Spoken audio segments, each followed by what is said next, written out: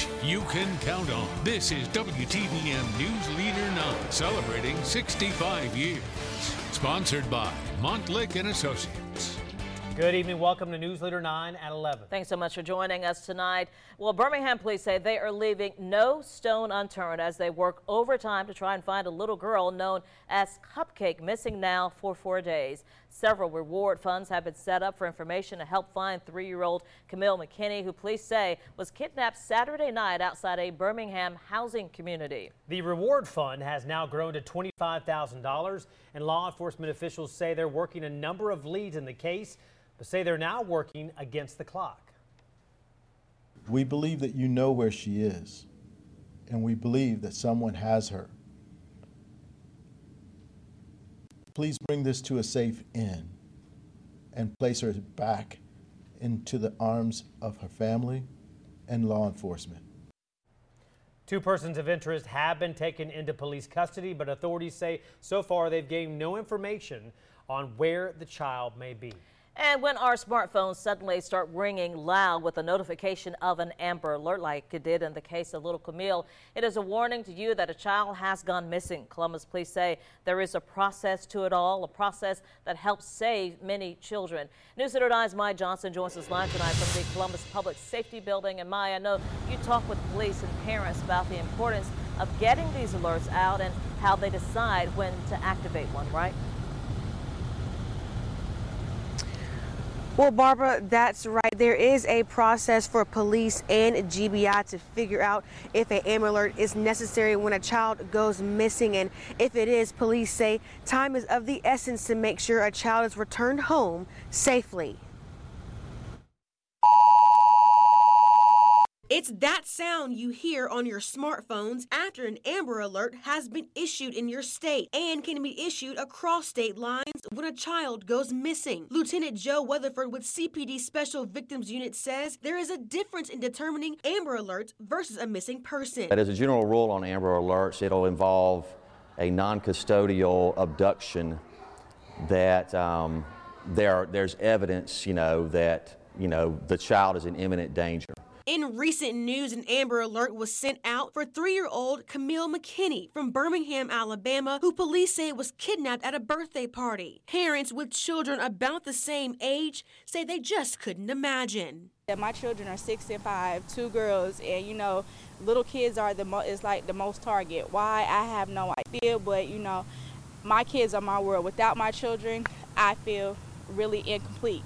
Lieutenant Weatherford says the time frame for getting Amber Alerts out can become crucial, and it's important to contact police as soon as you know your child is missing. A lot of times parents will wait and search and talk and call different people and try to determine. Parents tell me they agree.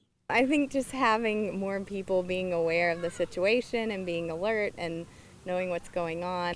I've heard that they help a lot. I mean, that's a lot of eyes that it's getting in front of. Lieutenant Weatherford says this could happen to any parent, and if it happens to you, it doesn't make you a bad parent.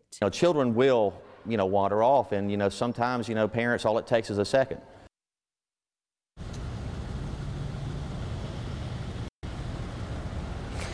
Now, for an Amber Alert, you must be 17 years or younger, and to be considered a critically missing person, you must be 11 years or younger. Reporting live in Columbus, Maya Johnson for News Leader 9. This little girl out of Birmingham touching so many people, everybody praying for her safe return. Maya, thank you so much for the live report. Well, turning now to our weather, already seeing some big changes tonight, some cooler temperatures. You can definitely feel it out there as it's settling in. Coming just in time for the Greater Columbus Fair, which opens tomorrow at the Columbus Civic Center. Yeah, tonight crews are busy putting the finishing touches on everything for tomorrow's opening. And you might want to keep a jacket with you for the morning and the evening hours. Let's get the details. Here's Chief Meteorologist Derek Kincaid. Thanks, guys. Yeah, we'll break down the fair forecast for you here a little bit later in the show. But how about what's going on tonight? Macon 58, Atlanta 56, Montgomery 59, and 61 here in the Fountain City. That cooler air continuing to move on in.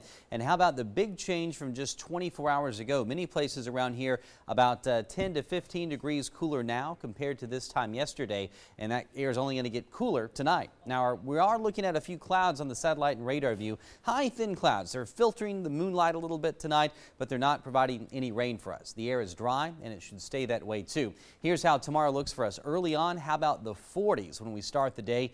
May need the jackets as you're getting out to school and work, and we're going to tell you more about the rest of the week and the weekend, too, here in a bit, guys. All right, Derek, thank you. Tonight, a man behind bars for the Mellon Street double murder from nearly 2 months ago in Columbus. Today, officers arresting 37-year-old Earl Johnson for the shooting deaths of Lamonte Muff and Latrey Buchanan on August 25th at a Mellon Street apartment complex. Investigators tell us Johnson's also responsible for shooting and injuring Joshua Brown moments later near Elizabeth Caney Homes. Investigators confirm both shootings were in fact connected. Johnson is in the Muskogee County Jail facing 2 counts of murder and 1 count of aggravated assault. His preliminary hearing scheduled for this Friday morning at 9 in Recorder's Court.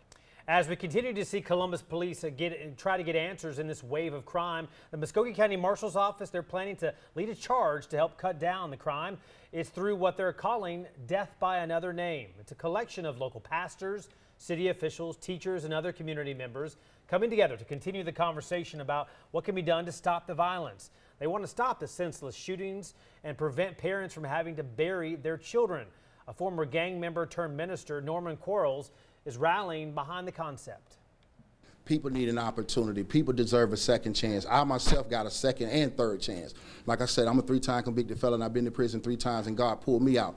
I had an opportunity to change my life. 75% of the young men that I talk to in the streets, they always tell me that, look, if I had something different to do, I would do it.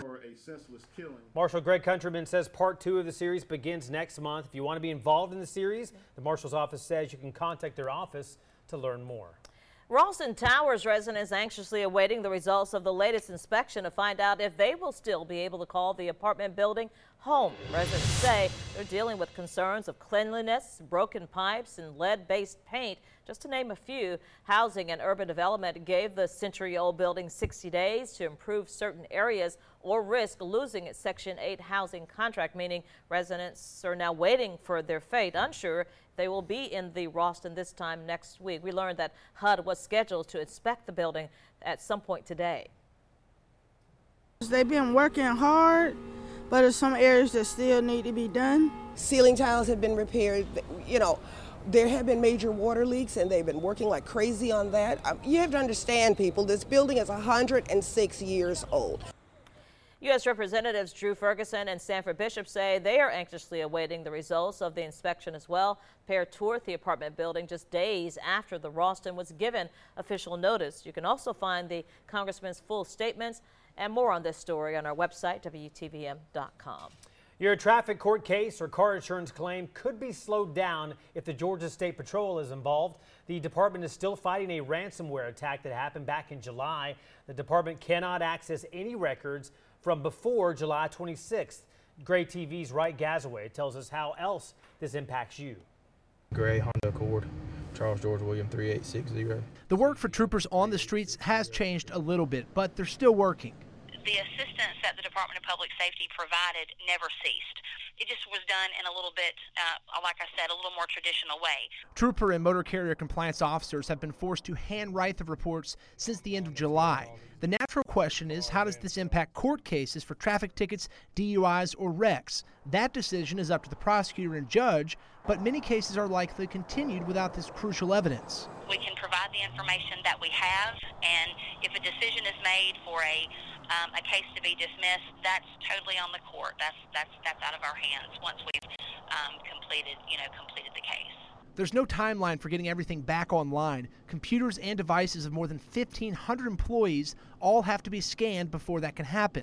The last thing we want to happen is for the server to be put back online and something was missed, or a device wasn't properly scanned, or just, got overlooked for some reason. Stallings says troopers are still able to record video and build cases despite the attack. They do ask you to be patient if you're waiting on any records. That was Wright Gasaway reporting on. Law enforcement officials tell us it's hard to know just how many crash reports, tickets, and arrests this affects. The FBI is investigating the ransomware attack. The department did not pay any fee to get their information back. A Lee County intersection is causing concern for drivers who say the way it's set up is dangerous. This intersection is located at the crossroads of Lee Road 240, 197, and 239. Drivers also say the way those lanes are set up at the intersection cause multiple blind spots. People in the area say accidents happen monthly or more at this particular intersection, ranging from small fender benders to some with major injuries. Collisions after collisions for the past couple years. There have been some major collisions here, and it just really needs a red light. Now, according to the Lee County Highway Department, they have never received a request to install a light at this intersection. They say if they did receive one of these requests, they would run an analysis to determine if a stoplight is warranted. Well, get your lederhosen ready. News Leader 9 will be on the road to Oktoberfest. The German-inspired celebration is making its way back to Fort Benning's Uchee Creek Campground. There will be live music, German food, family activities, and of course, a keg tapping. Of course. We'll take you inside all the fun. Be sure to tune in Friday evening, starting on the news at 5. Maybe there'll be some yodelay-hoo. Yodelay-hoo. There you go. Very nice.